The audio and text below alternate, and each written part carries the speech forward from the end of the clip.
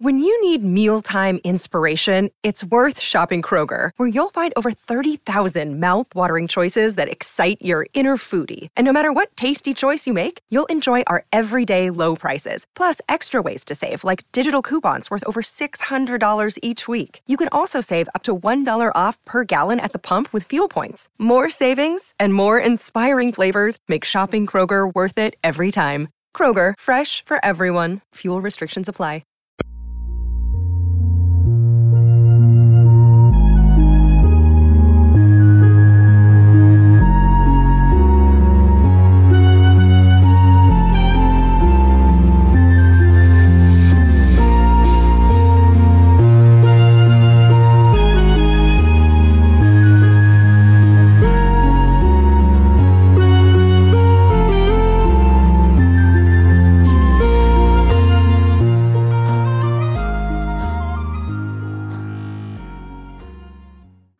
Well, welcome back to the Legend of Zelda Lorecast. I'm your host, Aaron, and joining me is the amazing, oh so wonderful, incredible, and awe. Wow.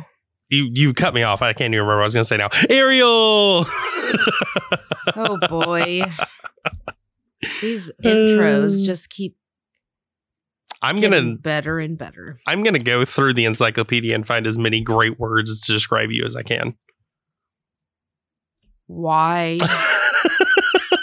Because we missed you and we needed to know that you're incredible. But anywho, Ariel, we're going to talk about something exciting today. I know. What is it we're going to talk about? Pickles. No. Amazing, incredible, awesome bosses and sub-bosses. Dang it. Well, all the material I brought for today is pointless. I'm sure someone out there could really use some pickle facts for their pickle podcast. I love pickles. So, Ariel. Yes. I think if you're okay with it, I'm going to start us off today. Well, you normally do take the lead, so go ahead. Okay. Fine. So we're going to go through some, not all, of the sub-bosses, I believe. Yeah. Okay. And we are definitely going to go through all of the bosses. Except for Ganondorf. Because we've already done an episode about him. So the sub-bosses that we're not going to talk about are pretty much the basic ones, like the big Octorok, and, you know, they don't really need a whole lot of explanation behind them. Margaret. I'm done with you. But we are going to start off with the stalls. So our first...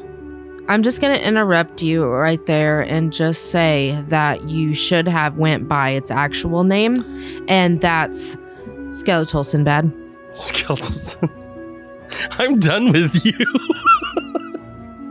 Oh, well, Skeletal Sinbad, aka the Stalfos.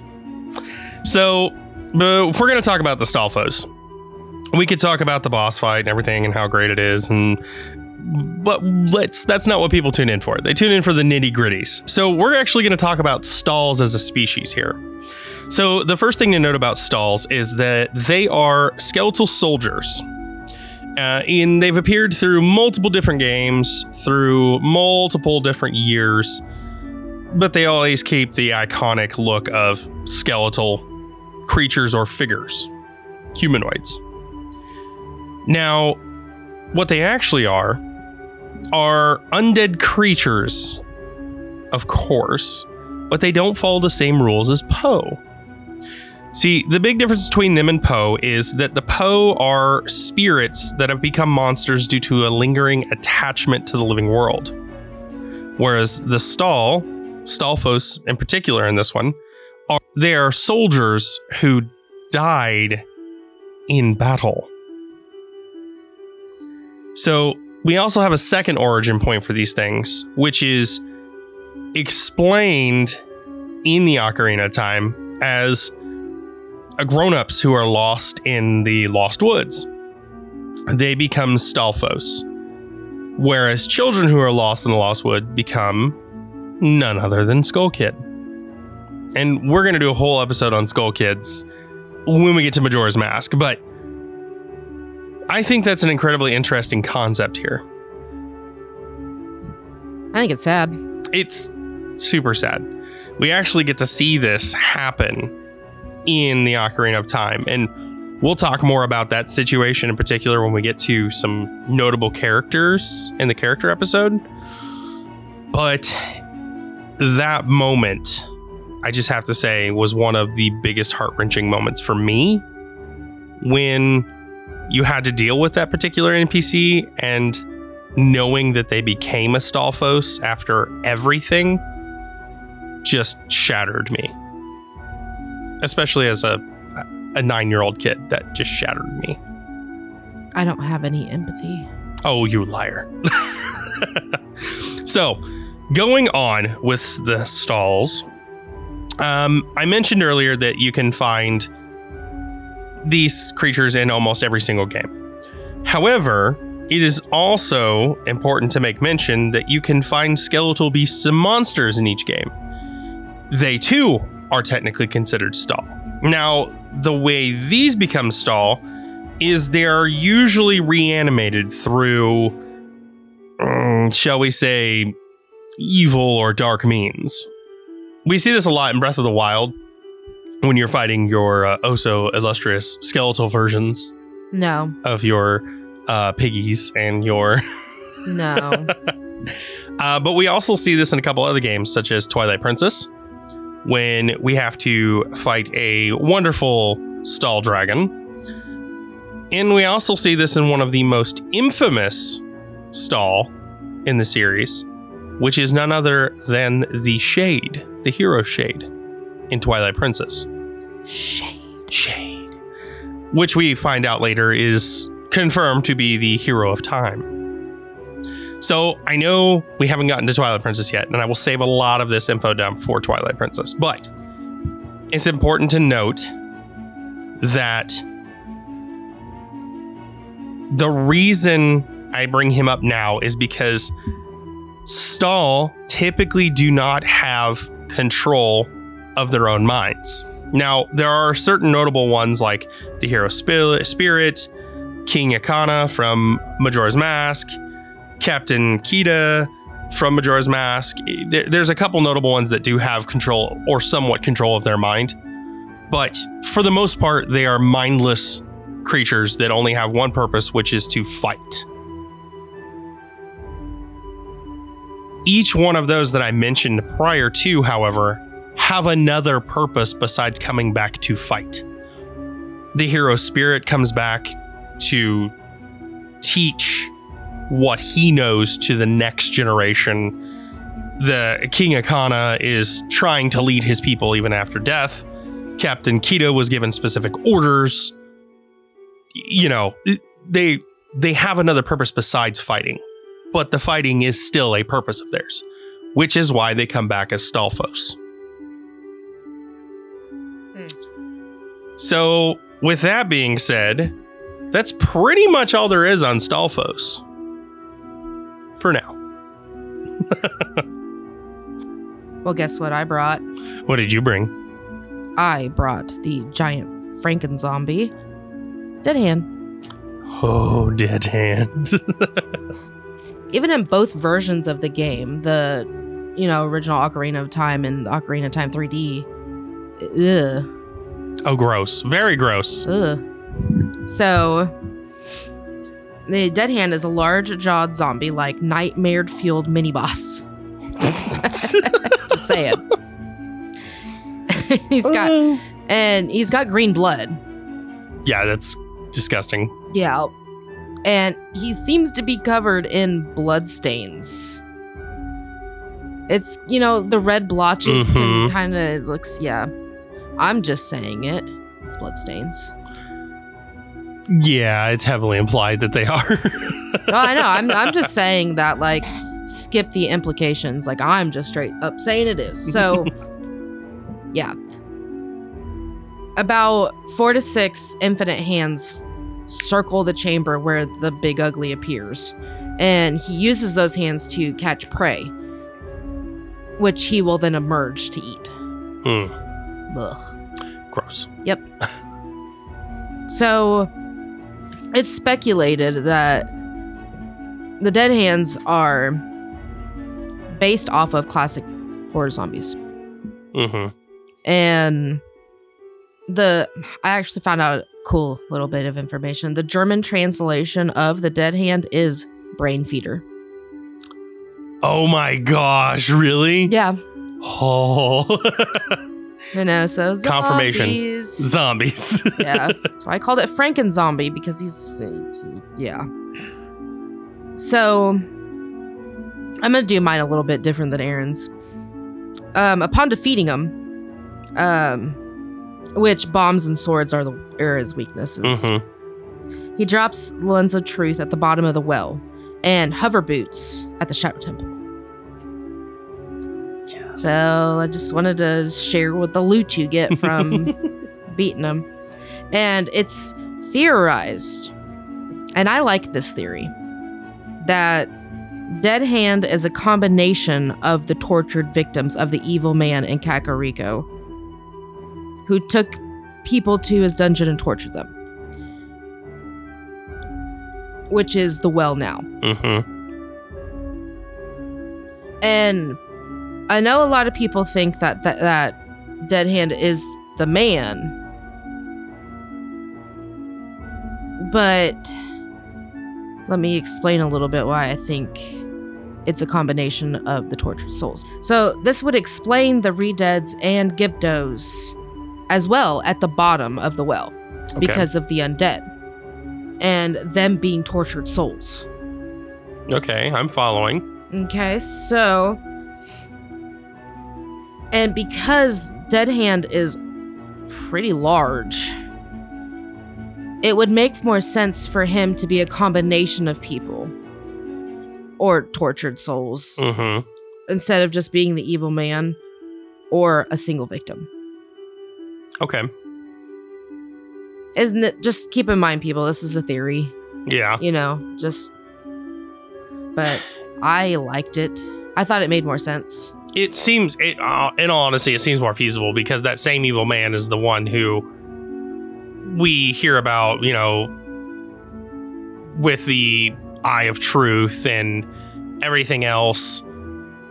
There's another theory that goes hand in hand with that, with the evil man actually being Bongo Bongo, that we'll get into in a little bit. Bongo Bongo. So, yeah, that's what I have on Dead Hand, the Frankenzombie. The Frankenzombie. I do love the fact that the German translation literally means brain eater. Brain feeder. Brain feeder, sorry. I still love it. Brain feeder. So moving on from the dark, twisted, and dead aspects of Legend of Zelda, let's move on to something a little more living. The Iron Knuckle. Iron Knuckle. The Iron Knuckle. So the Iron Knuckle is, again, another enemy that's been in multiple Legend of Zelda games, and they always have different origins or different, you know, different purpose. However, in Ocarina of Time, the Iron Knuckle is, in description, it comes in different colors, but they always follow the same pattern. It's a very big, tall, heavily armored figure that wields a giant axe. So, that being said, there are different forms in, you know, later on in the series, and even sometimes in this one. Sometimes it's swords. The weapon's always changing, but the same kind of concept is there. Heavy armored, large figure. Now, that being said, in this game in particular, the Iron Knuckle boss that we fight in this one is none other than Nabooru, that has been locked away in this suit of armor and hypnotized by two terrible people. That's right. Ganondorf's mommies. Oh boy. Ooh. So, yes.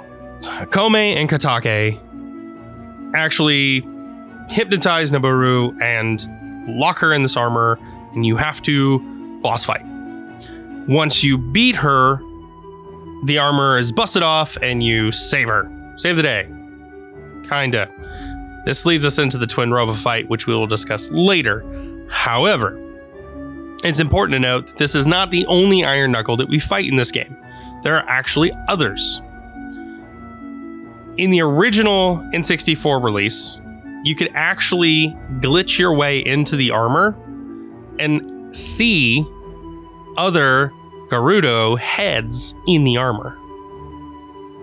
This was originally theorized that they did this to kind of use that kind of body and formatting to build around for the suits of armor, but later was actually it was fully approved as canon that not only Noboru was locked in here, but other Gerudo were locked in these suits of armor as well. That sounds awful. It is truly awful. So, with that being said, I liked Ariel's little thing about weaknesses. So, some really good weaknesses for our lovely little Iron Knuckle. Knuckle are bombs, obviously, bomb shoes, or the Megaton Hammer. The arrows are really good once you open up certain sections of the armor because it can pinpoint accuracy hit. But other than that, it's pretty much just blow off the armor with your heavies and then pinpoint attack the weak points. So once you are done fighting the Iron Knuckle, like I said, you'll get Noboru, find out she was brainwashed, and then you'll have to save her. But yes, that's pretty much all we have on the Iron Knuckle. Not a whole lot here. So, you ready for the last little mini boss that we're going to cover? I'm so ready. Let's do this. Emo Link. Who is Emo Link? Dark Link. I knew it. I knew it. So, yeah, that's my little Emo Link. Anyways, he is the evil reflection of Link, clearly. As constructed of shadow magic, he bears the resemblance to Link, wearing the same outfit. However, instead of green, it's dark gray. And he has red eyes, dark skin, and dark hair. Mm-hmm. So Dark Link. Dark Link. Instead of Green Link. So, this mini boss is more than just defeating an enemy. It's defeating yourself. Yes, and I will say it was really hard.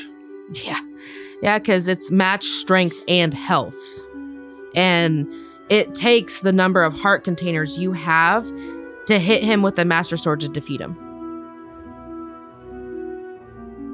And when he's hit, he'll fall through the floor and pop up behind you. Mm-hmm. Yeah. Fun. Yeah, no. So, another really crappy part is he's also nearly transparent in the beginning of the fight. But he will become more opaque as the battle continues. And when he's fully opaque, he's more aggressive and will attack more than just reacting to your moves. Yep. Nope. Yeah. And his weaknesses are Sword, Megaton Hammer, Din's Fire, and Broken Giant's Knife. The Broken Giant's Knife. I forgot about that one. Yeah. He is at the Water Temple, and when defeated, you will be able to enter a room where you'll get the long shot. Da, da, da. Yeah. Yep. I have a couple little interesting facts about him, though. Let's go. So, Dark Link appears next to a dead blackened tree, which is a contrast to the living green trees surrounding Link in his youth. This really emphasizes the light and dark scenario. Mm-hmm. I never thought about that, but yeah. Yeah. And if you stun Dark Link with Deku Nuts in a specific way, Dark Link will mirror Link's every move, which can be hilarious. Because, for example, if Link leans over and pants when he's on low health, Dark Link will also act exhausted. And Dark Link also mimics idle animations, such as checking the sword and tunic.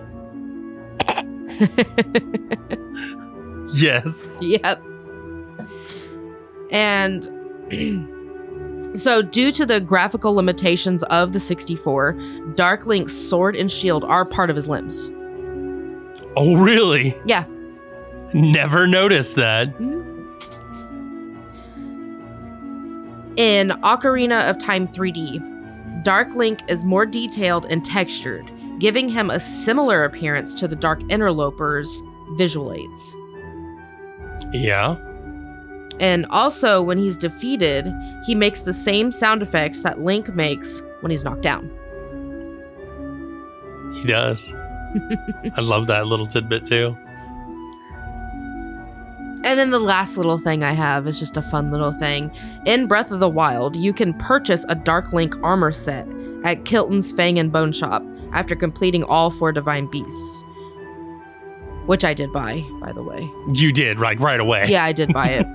And this armor only makes you run faster at night, and it also makes people recoil when they see you. That's probably the greatest part of that. Right. So, I did want to kind of coax you into talking about something that you taught me, actually, which was... To Dougie? No, not to Dougie. Stop it. No, the difference between Shadow Link and Dark Link. Oh, yeah.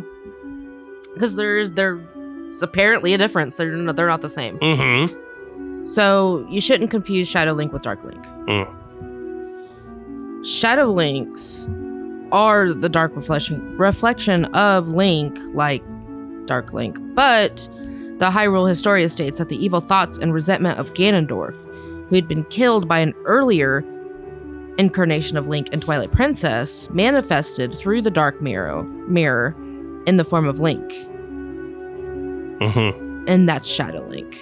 And it's said that he's possibly related to Dark Link, but has distinct differences in behavior, origin, and appearance. Again, another early talk about, Twilight Princess, but I thought it was so interesting that we needed to bring it up right now. And I knew that Shadow Link was a manifestation of more of Ganon's hatred and disgust for Link, but I also still thought some of it was like the reflection of Link, which is what always confused me. But now it makes total sense after you saying that they're 2 totally different entities. It makes a lot more sense. Yeah. Yeah. So with all that being said, and we're done with our sub-bosses, I think it's time to go to mid-break before we get to our big bosses. Yeah. Ariel, we're at the middle of the show. Bum, bum, bum. Bum, bum, bum. Do you know what we do first? Oh, we thank our wonderful, awesome, amazing patrons. Well, don't sound excited about it. Well, because I didn't get to say something funny this time. We'll say something funny now. Pickles. I'm done with you. But we do have to thank our amazing patrons, such as our Golden Goddess level patron, Kex, our Hyrule Royalty patron, Paul Butt, our Sheikah patrons, Deadeye0325 and Relic 2 Redman, and our Kokiri patron, Remington Cloutier. I might not have sounded very excited when I said that, but you guys are awesome, and I really do appreciate you. You all are pretty awesome. Yes, and yes. But that doesn't mean our listeners aren't awesome as well. Of course, because our listeners are pretty awesome as well. But that's not what you wanted to say. No, this is PG, so. No, without, we appreciate our patrons because, they fund they give us the funds to be able to make this show better in a lot of different ways. And they give us the ability to give back to the community that we love. But we also have to thank our listeners for that very same thing. Ads and, the ratings and the reviews, and it's just everything. Just listening and sharing it with friends allows us to do that very same thing. Yep. So thank you to everyone who enjoys the show. A very special thank you to our patrons. And everybody's just awesome. Pretty much, yeah. We have an awesome community. I just have to say that. But speaking of awesome community, Ariel, it's time to read some reviews. Yeah. I actually might give this one to you, Ariel. We got a very, very awesome review, and I wanted to give you the opportunity to read it if you'd like. So this one comes from Tar Miniature the Second. Yeah. And it says, thank you so much. Amazing podcast. Really helped me understand a lot of stuff. Just played Breath of the Wild. Love all of LOZ now. Please give me a full episode on just time travel logic, though, please, with 1,000,000 exclamation points. And you know what? Yeah, let's do it. It's going to happen. Yeah. Ocarina of Time. It's going to happen. Yep. P.S. Ariel, your interpretation corner has earned my love. And as a writer, I have granted you the honorable award of having a protagonist in a story of mine named after you. She will be as funny and what was that weird word from Aaron's funny intros? Illustrious. The illustrious Ariel. As you are made out to be. Worry not. PPS. Why is my postscript longer than my actual comment? That's okay. I'm okay with this. I'm glad that your postscript was longer. And you know what? Thank you. Thank you so much, because that actually made my day. I texted it to you while I was out because I get notifications the same time there's a review, and all she texted back was, that made my day. I know. That's awesome. I am honored that I'm now in a story. That is pretty cool. We might have to see if we can get maybe a copy of that story so you can read it. You're an Advent reader. I love reading, so yes, please send me it when you're done. That would be freaking awesome, and I would love that. So, I've got a few more if you'd like to hear them. I would. So this one comes to us from none other than the Hylian researcher, Kex. Woo, Kex! So, says, for experts and newcomers alike, 5 stars. Even if you've played every single game in the series, I would be shocked if you didn't learn something new from this podcast. The hosts are very entertaining, and the discussions are thought-provoking. They go out of their way to summarize the events of the games for newcomers, whether you have played all of the games or none. This is the podcast for you. Aside from a few theory episodes, a lot of episodes for now are about general information, but once the examination of each game is complete, there will be deep dives to look forward to about many different topics. I am glad Ariel has recovered, and I am excited for the future of this podcast. Kex! You're so sweet, Kex. Kex is so sweet. So the next one comes to us from none other than another one of our patrons, Paul What? Best LOZ podcast. Love the podcast. The lure is great, but the merch segment is really cool too. Both hosts are likable. Keep it up, guys. Oh, thank you. Did you hear that? I'm likable. Oh, boy. Thanks for inflating his ego even more. So the next one comes to us from Arcane Zelda. Lots of fun. 5 stars. I love this podcast. This podcast is a sweet balance between fact listening and describing how emotionally impactful some aspects of the game are, whether happy, sad, or fun. I also love how you two bring interesting merchandise to our attention in case we want to purchase any cool Zelda clothing, accessories, and even ocarinas. Love what you two are doing and how you are doing it. Overall, 5 out of 5 stars and lots of fun. Thank you. Lots of fun with this guy. So, on that topic, though, if you are looking to purchase an ocarina, look no further. Oh. Head on over to STL Ocarina. Use our promo code LOZLore10 and get 10% off your purchase, because who doesn't love saving? We all love saving. Let's just be honest. Oh, yeah. I love my money. Yes. So yeah, no, it's pretty cool. You get 10% off of your ocarina, which is breathtakingly beautiful anyways, the ocarina. You want to buy from them. You just do. No pressure. All the pressure. All the pressure. All the pressure. All joking aside, though, you're getting 10% off. Okay. In addition to that, you're getting a wonderful customer support system. Absolutely wonderful. Use it a couple times myself. And in addition to that, even, you're getting access, depending on the, which ocarina you buy, you're getting access to a learn how to play book.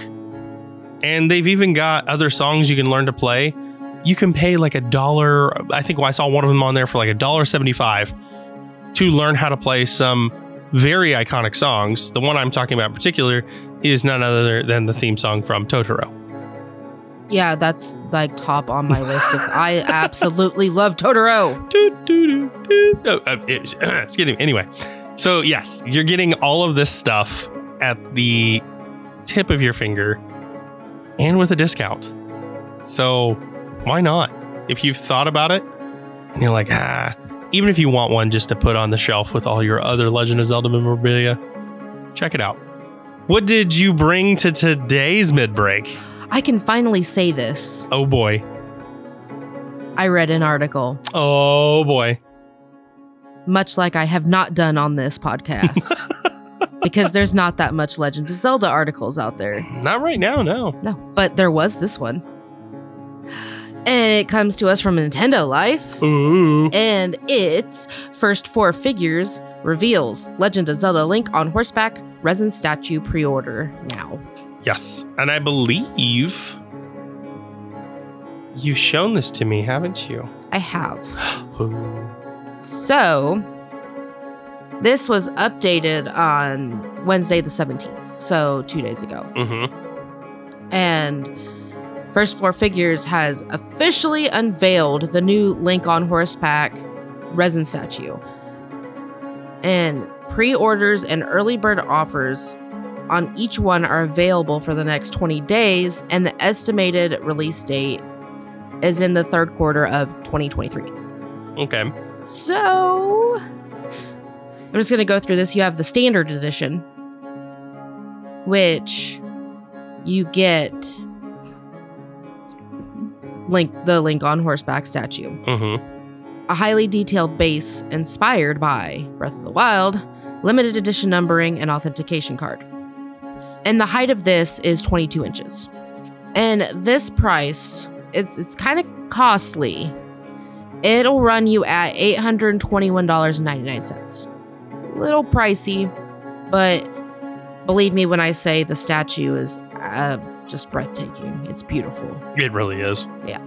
So then you have the exclusive edition, which you get the statue, the highly detailed base. You get a removable hooded cloak. You get an LED function for the Sheikah slate. You get a manual turntable, limited edition numbering, and authentication card. And this statue, well, the height is 22 and a half inches. Okay. And this price is $829.99. And then we have the last edition, which is the bronze edition. And this one is a bronze resin statue of Link on the Horseback.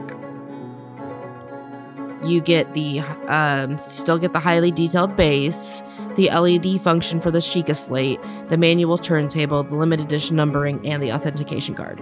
And this one is 22 and a half inches tall as well. This price is $839.99. And it really is just bronze. Yeah, it's just a bronze statue of the, original, which is still actually real pretty. Oh, yeah. So, yeah, I will post this link in the show notes. Check it out. If you have $800 just laying around wanting to spend, I highly suggest getting this because, it's pretty. I want one, but we'll never be able to afford that. No, we don't have $800. Oh, goodness. But it is really pretty. It is very pretty. Well, Ariel, I too also brought merch. No. This was an article about merch. Well, I brought merch then, and mine's better. Because mine is the illustrious, amazing Cuckoo! The birds.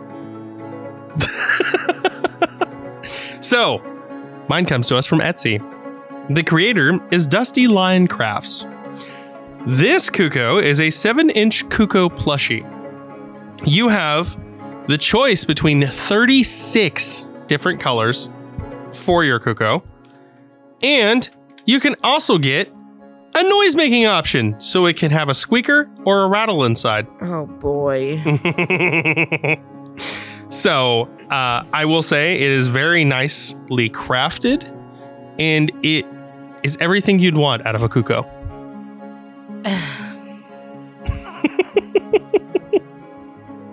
I don't hate them, but I hate them. Oh. Well, how about I give you another bonus merch item? What? So, I was looking through these things, and I just happened to recommend something else to me, and it's also from Etsy. This creator, however, is Dan Lee Vate Handmade. And it is a crochet Hestu doll. Oh, I like Hestu. So the first one will put you anywhere from $25 to $28, pending the color and if you get a noisemaker or not in it. This one will run you $50, but it is a handmade crocheted Hestu doll. And I will say it is pretty adorable. I know he's got little maracas.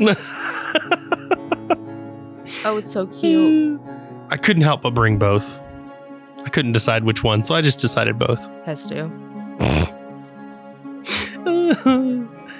Well, on that note, I think this is the perfect time to jump to the end of the episode. But before we do, we have to talk about our friends over at... Hello, Hyrule. So, our friends at Hello Hyrule Podcast, they do an incredible show that goes a little bit more in depth with each game and its levels. It is a exclusive travelogue podcast of the world of Hyrule.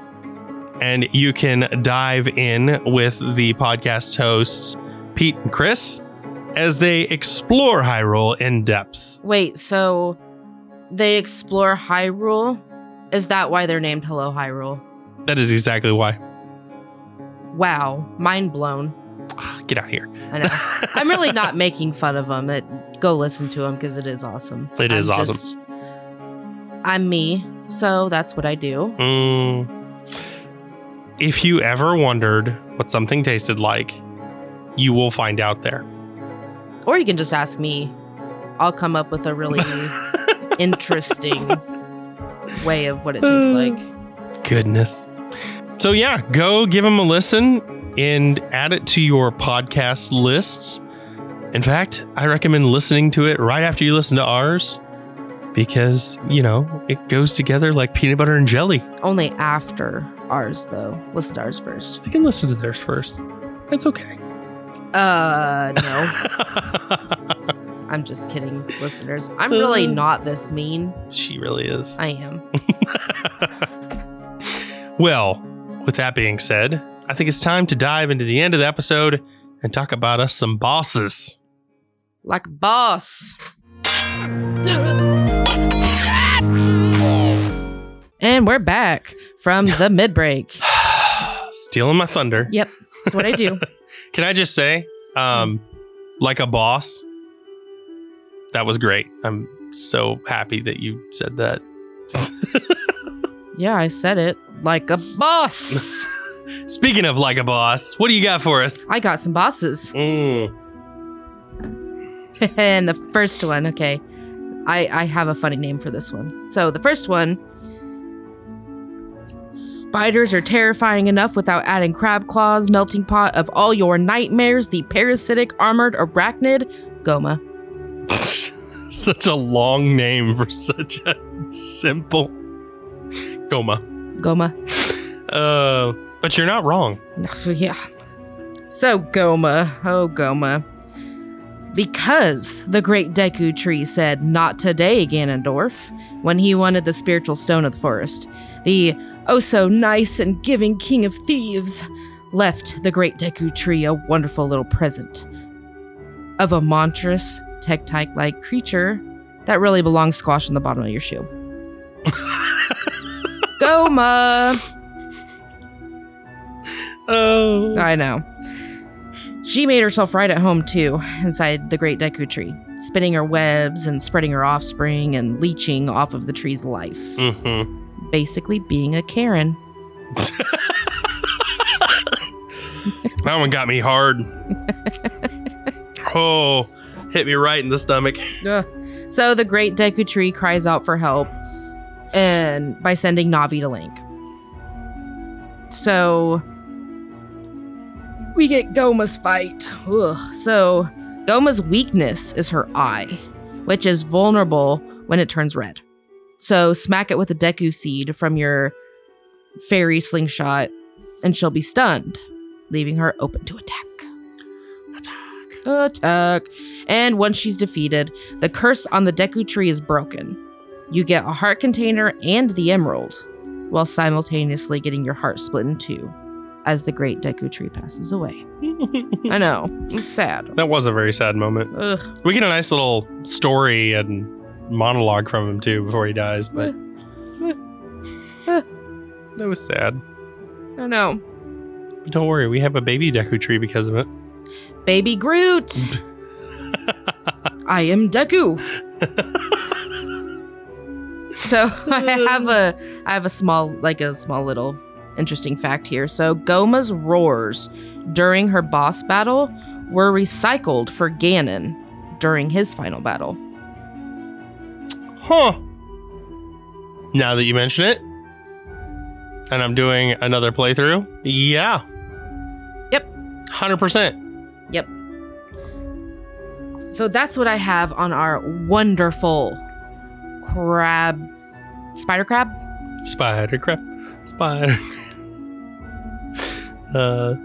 Goma. Don't worry, Goma comes back multiple times in the series. Yep. But we're not talking about that now. We're talking about Ocarina of Time. Mm-hmm. Oh, next. The next one on my list.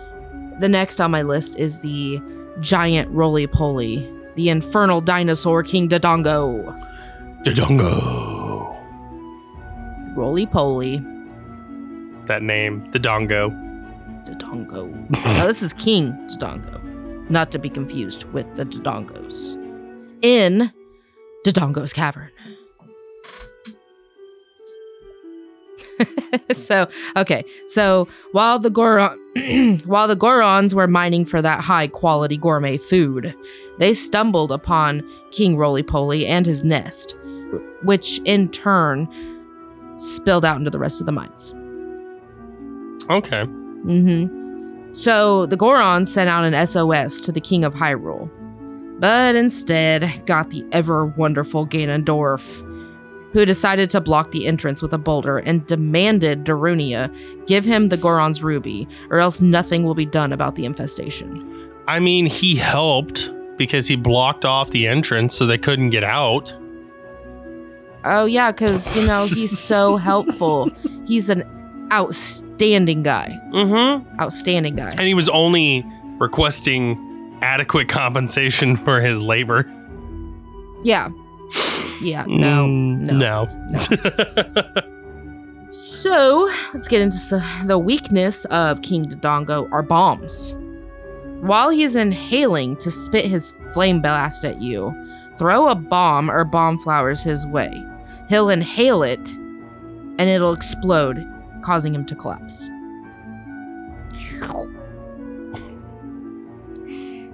And then you beat him with the sword, the sword when he does so. That's how you do that. And when he's defeated, he curls up in a ball of shame and rolls himself into a lava pit. As you should when a child beats you. Yeah, I mean, he acts disoriented and, I'm going to roll. No, really what it was a roll of shame. Yeah. That's what it was. It wasn't him being disoriented. It was, crap, I got beat by Link. And shamefully just rolls into the lava pit. But you get a heart container and the Goron's ruby. Yeah. Yeah. And I have a tiny little thing about him. It's not really. King Dodongo has the lowest amount of health in Ocarina of Time. So you at least get that. He doesn't have that much health. Yeah, I did notice that. He was a little bit easier than the rest of them to... Yeah. Quite a bit easier. Yeah, it's because he's got low health. Try to throw a bone. So it's an Ocarina of Time. They should, after breaking our heart with the tree. Right. All right. The next one on my list is the prettier version of Ganon. The evil spirit from beyond Phantom Ganon. The prettier version. The prettier fake version of Ganon. So he's like the Kroger off-brand macaroni and cheese of Ganon? Yeah. If Ganon was Kraft? Yeah. Yeah. Yep. So when you enter the boss chamber in the Forest Temple, you think you're getting confronted by Ganondorf. But psych! It's Phantom Ganon, who then jumps into one of the 6 paintings around the room. And Phantom Ganon and 2 replicas will ride to the front of the paintings. And you can tell which one is the real fake Ganon by its lighter color. And he'll pop out, and you shoot him with your fairy bow, and you get him 3 shots, and the second part begins. And this time he shoots energy balls from his staff, and you just have to hit it right back at him with the Master Sword or a bottle enough times until he falls to the ground paralyzed, and you slash him. Slash him up. And when defeated, Ganondorf will pull a Kevin and say, "Wow, you're awesome, but that's not my real power. You'll have a real hard time beating me." Kevin and Karen. Kevin and Karen. With his whole, you did all right, but, you realize that's not my real power. Blah, blah, blah. And then he turns around, chastises Phantom Ganon, and banishes him to the gap between dimensions for making him look weak. How dare you make me look weak? Go to the gap between dimensions. Basically.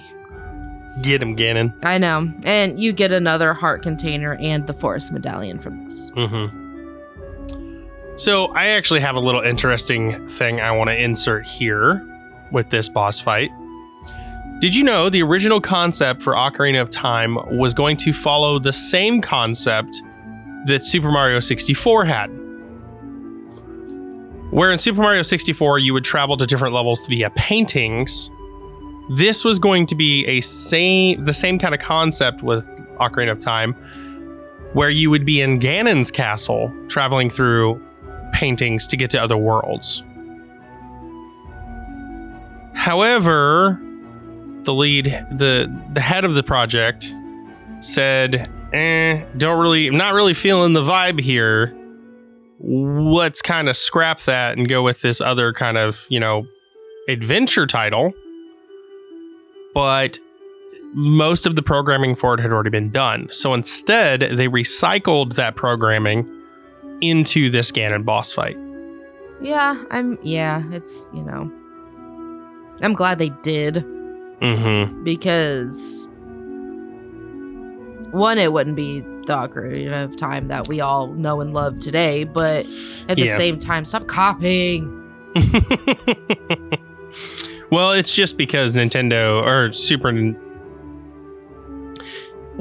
just because Mario 64 sold so well that they were like, well, why mess with a good thing? Yeah, I know, like, I love Mario 64. Mm-hmm. I absolutely love it. But, yeah, just keep it at that. Just, yeah. Oh, yeah. I'm glad they did. Oh, yeah. I don't think we would have got a 99 out of 100 if they had. No. But anyway, sorry, I interrupted. Go ahead. You always interrupt me. Of course, I'm sorry. The last one I have, this is the last boss that I have, is a really bad trip. The bioelectric anemone Baronade. Bioelectric anemone. And, it's a really bad trip. So, the parasitic anemone monster drains the life force out of Lord Jabu Jabu while acting as the guardian of the third spiritual stone, Zora Sapphire. And basically what you have to do is throw a lot of boomerangs. Well, I mean, you have to throw a lot of the boomerang. Mm-hmm. While electricity is shot everywhere. And throwing the boomerang will get the Bari off of Baronade, where you have to strike the core to stun the beast. And then you get to hit it. It's like a big whole mess. Like, you've got these little jellyfish that are like, oh, we'll protect you. So you have to get them off. Then you have to stun them. Then you get to hit them. Yeah. But if the first 5 Bari are removed and or applying enough damage to the core, Baronade spins an electrical frenzy around the room. And that's a whole lot of fun. Yeah, that was... No. But when defeated, Baronade explodes into a puff of green gas and leaves behind a heart container. And once you meet with Ruto, you get the sapphire. So there's a little silver lining there of this gigantic bad trip of a ridiculousness. Baronade. So I just have a fun little thing here. Baronade is connected to the Bari in some way, because when you hit the stunned Baronade, the impact will kill the Bari around it. Huh. So they're connected in some sort of way. Probably because they're all the monsters in Jabu Jabu are psychedelic trips. You're not wrong. Yeah. Running around in Jabu Jabu is like a really bad psychedelic trip. Yep. It really is. I mean, they're pretty, colorful, pretty. Mm-hmm. I wouldn't say they're pretty, but it's very colorful. I would argue the Jabu Jabu level was very much the most colorful thing in Ocarina of Time. Jabu Jabu. Jabu Jabu. The most attractive character in Legend of Zelda. Ocarina of Time. I had to throw that in there. You did. I did. So. I'm done. You finished. I'm done. I'm finished. Now we're going to go through mine. So we're going to start with none other than going back to the undead and talking a little bit about Bongo Bongo. So Bongo Bongo's boss fight is a little different than most, because during this boss fight, you have to use the Lens of Truth to see him, which is one of the only times where we have to be able to find an enemy to fight them in this game. Now, there are some other things, you use this same Lens of Truth to explore a lot of the well in this game, and respectively the Spirit Temple. However, he's the only boss you have to fight with the Lens of Truth. Now, that being said, Bongo Bongo is this large monstrosity, hulking monstrosity that hangs from the ceiling, has one eye, kind of got this starfish-like face, and his hands are detached from his body, but still usable. And I mention all this. He got them dead hands. Got them dead hands. I mention all this because it's going to get into our theories. So, enough about all the descriptions for Bongo Bongo. Let's talk about some series. Let's talk about some theories.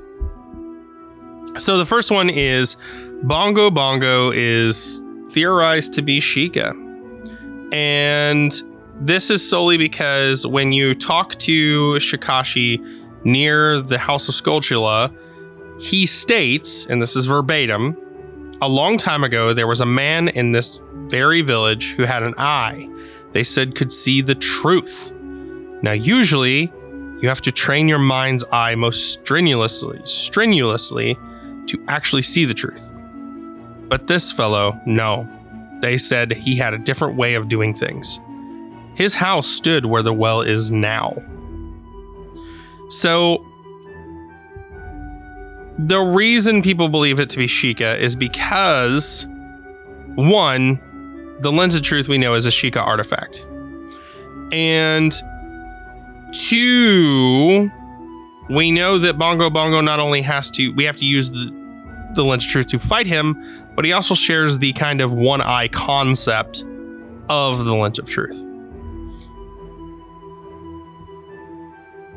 The description for Bongo Bongo is a phantom shadow beast. Now, phantom in these games possibly either means usually a dark or shadow creature or a deceased person, being phantom. Ghost. Ghost, yes. So, all of this being said, the theory is that as a Sheikah, Bongo Bongo betrayed the royal family of Hyrule during the Civil War and was executed because of this. And being sent to the bottom of the well in Kakariko Village to be tortured before execution. This is believed because of all the things we find in the bottom of the well, we find in the temple itself that's in Kakariko Village. In addition to all of this, we also see that Bongo Bongo's hands are severed from his body. So all of this is believed that Bongo Bongo was basically tortured to extract information from before being killed. And because of his vengeful spirit, as we talked about Pose earlier, other creatures can follow the same kind of path. It's theorized that Bongo Bongo came back as this shadow creature bent on vengeance and destruction that was further influenced through Ganon. So that is our big theory here. The other theory that I wanted to talk about was that Bongo Bongo was created after Ganondorf became the King of Evil. And this is because Sheik never mentions when Impa sealed Bongo Bongo in the bottom of the well. And the entrance to the bottom of the well is sealed off as an adult in the timeline. And he was never seen in the well when Link journeyed there as a child. So it may have just been a malevolent spirit that Ganon twisted to be Bongo Bongo. So there's two pretty good theories here. I like the Sheikah theory, though. Yeah, I kind of do, too. It fits a little bit better, in my opinion. It just, yeah. And there's nothing saying, and I get it, he's not being at the bottom of the well during this whole, kind of deal. But there's nothing saying that this creature couldn't have been sealed away in the temple by Impa to then later break free of its seal like it did to then have all this happen. And maybe Ganon influenced it to be able to break away from its seal. There's a lot of unknown variables with that whole thing. But nonetheless, that is what we have for Bongo Bongo. And another little funny thing, which most people will already know, but Bongo Bongo actually got his name from the bongo drums that he plays. No. What? No. I love the fact that they make names like Bongo Bongo, Jabu Jabu, like it's just double their names. It is pretty great. So the next one on my list we're going to jump into is none other than Volvagia. So Volvagia is the ancient red dragon that lives in Death Mountain that we have to fight as adult Link. Here's a little interesting tidbit of information before you continue on with this. I can't say that name to save my life. I can't. Don't know why. It's just my brain sees it and just bleh. What were you trying to call it earlier? Bulgaria. I don't know what the issue is, but I cannot say that name. Oh, goodness. So, Volvagia was an ancient red dragon that lived in the depths of Death Mountain and was essentially the spirit of the mountain. It was said that a legendary Goron destroyed it and used none other than the Megaton Hammer to do so. Wouldn't you know it? We have to use the Megaton Hammer to beat him in a boss fight, too. Coincidence? I think not. So, long story short, so basically, Ganondorf had revived Volvagia from its demise in order to protect the Fire Medallion. So we have to go whoop it up. But he was also using Volvagia to keep the Gorons in check because he would feed Gorons to Volvagia to make an example to other races that might try to revolt against him. So it wasn't just Gorons, it was everybody. He was actively feeding Gorons to Volvagia. Essentially, Darunia's son asks Link to go and destroy Volvagia to stop everything and save his people. And that's what we do. We go in, we whoop Volvagia up like a whack-a-mole machine, and we save the day. Yes. Volvo.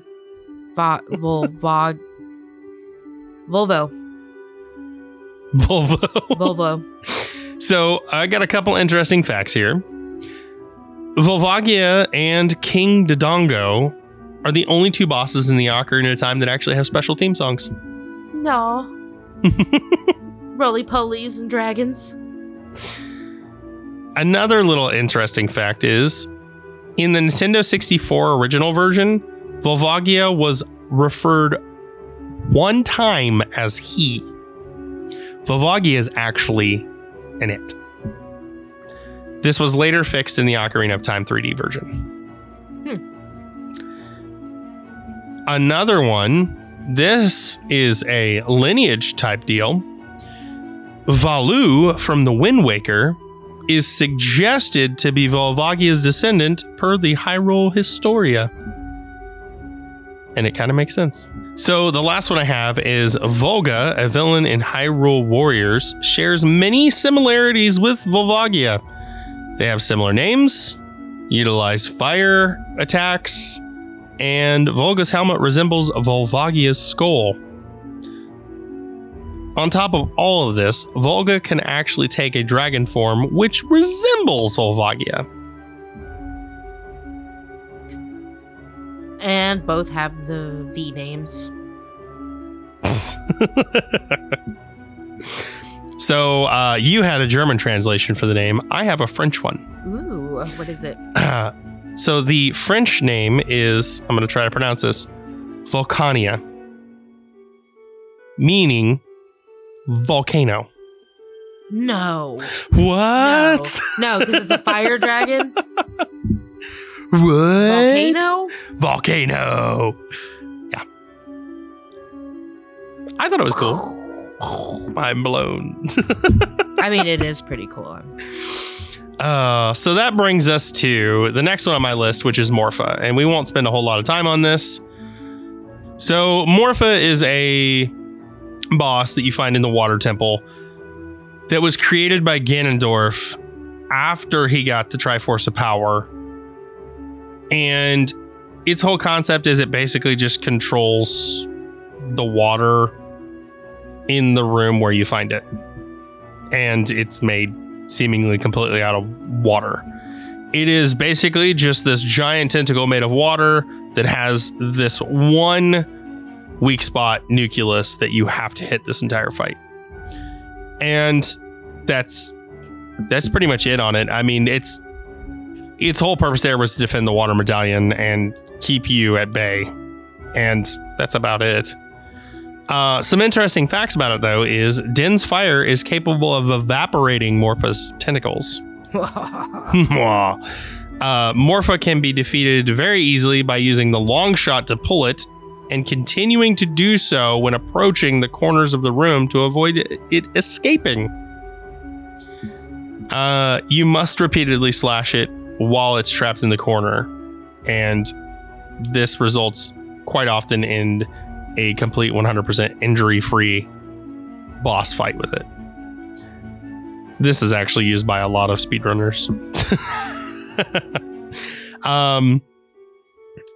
Another little interesting fact is after you beat Morpha, Lake Hylia is restored to its former water-filled state. However, Zora Domain is not. It still remains frozen. And another thing is, a lot of people actually believe that Navi is the one who warns Link about the water in the room being Morpha. It's actually Princess Ruto that warns Link. It's very much different in the Japanese version because they have different speech patterns, like noises, and their text is also different colors. And Rudo's sentences tend to end with a very specific set of Japanese characteristics. So it's Japanese version. It's very simple to see who's talking and who's not, essentially.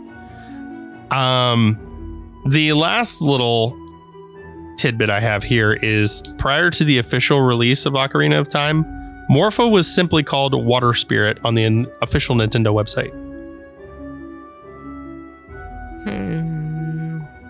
I'm glad we got Morpha instead of Water Spirit. Yeah. Yeah. Name your bosses, guys. Come on. Come on. Just because they're evil and obnoxious and annoying and you defeat them does not mean they don't deserve a name. Bingo. So, the final boss that's worth noting in this game at this moment is none other than Twin Rova. Ugh. So we aren't going to go terribly in depth because there's a lot about Twin Rova, but we've also already covered a lot of that when we talked about Ganondorf. So we're just kind of breeze on through this, but there are some special things to note here that we didn't talk about when talking about Ganondorf when it comes to who Twin Rova actually is, which is Kotake and Kome combined together. So essentially, one is the sorceress of ice and the other one is sorceress of flame, respectively, obviously. And when combined, Twin Rova becomes both, wielding both fire and ice magic to fight you. They are the surrogate mothers of Ganondorf, like we discussed in our Ganondorf episode. But they are actually 400-year-old witches. Yeah. Witches be crazy. Wait. So the combination of those two, is that why it's called twin? Dun, dun, dun. I just need to make sense of this. So Kotake is the ice, obviously blue jewel, and Kome is fire, utilizing the red jewel in their headbands. The whole thing between them is that their whole thing is they want Ganondorf to succeed. Well, of course they want their baby boy to succeed. What good mother doesn't want their child to succeed? Exactly. Like they are the ultimate Karens of all Karens. Mm-hmm. However, they're not wanting Ganondorf to succeed for his own gain. That's all personal for them because they want to see the Gerudo tribe being top dog on the map. They want the Gerudo tribe to be in charge of everything. And it's really interesting, and we talked about it a lot when it came to Ganondorf, but Kome and Kotake basically kidnapped Ganondorf in a way when he was first born and just raised him to be this powerful dark sorcerer that his whole allegiance was to the Gerudo tribe and raising them to be unstoppable. And like we said, top dog. And when everything comes to a boiling point, when we finally get to Twinrova, is when Kome and Kotake have failed on countless occasions to stop us. The Iron Knuckle, we beat the jail they locked us in. We beat everything they threw at us, and finally they had no choice but to resort to, fusing into one once again. So during this fight, your big help here is the Mirror Shield. You're going to use this to redirect the attack of one sister back at another. So this is when Kome and Kotake are fighting you individually. You're going to shoot the ice towards fire and fire towards ice. Once that's done, they're going to kind of fuse together, and then it's just going to be a matter of reflecting their attacks back at them until you can get some good hits and move on. It's pretty much the boss fight in general. So this isn't the last time we're going to talk about these two. They're going to be brought back in Majora's Mask, again in Oracle of Seasons and Oracle of Ages, and they're going to be talked about in a couple of other appearances as well. Yeah. But that is what we have for Twinrova. Ugh. And of course, the big baddie, Ganondorf. Mm-hmm. But we've already covered him, so why beat a dead horse? Ha ha. He was a dead pig, thank you. No. Listen, you get to tell cheesy jokes, so do I. Yeah, but I'm good at it. Oh, goodness. So that is it for our bosses episode, or at least our notable bosses episode. Should we spill the beans about what we're going to talk about next episode? Characters. Didn't even, no build up, no nothing? No. Just drop the ball. So, yes, Ariel said it best. We're going to talk about characters next episode. And the characters we're going to focus on are going to be, obviously, our sages. But we're also going to focus on some more comical NPCs. Or just sad NPCs. Like the Skulltula family and our friend, the Gravedigger. And I believe there's a particular set of ghosts that you love to talk about. No. You don't want to talk about... the Composer Brothers? Yeah. No. Well, too bad. We're going to talk about them. They be a little flat for me. Oh my gosh. Well, on that bad joke, I think it's time for us to end this episode. Thank you all for listening. Tune in next week. Ariel! Bye! Thank you all for listening to the Legend of Zelda Lorecast tonight. We hope you enjoyed yourselves. If you did, tell a friend, leave a review. We'd love to hear from you. You can chat with us all things Legend of Zelda on the Robots Radio Discord, or you can get hold of us on our Twitter at LOZ Lorecast. Intro and outro were done by Betnol Landscape. Links are in the show notes below. Till next time, dear listener, it's dangerous to go alone. Take this.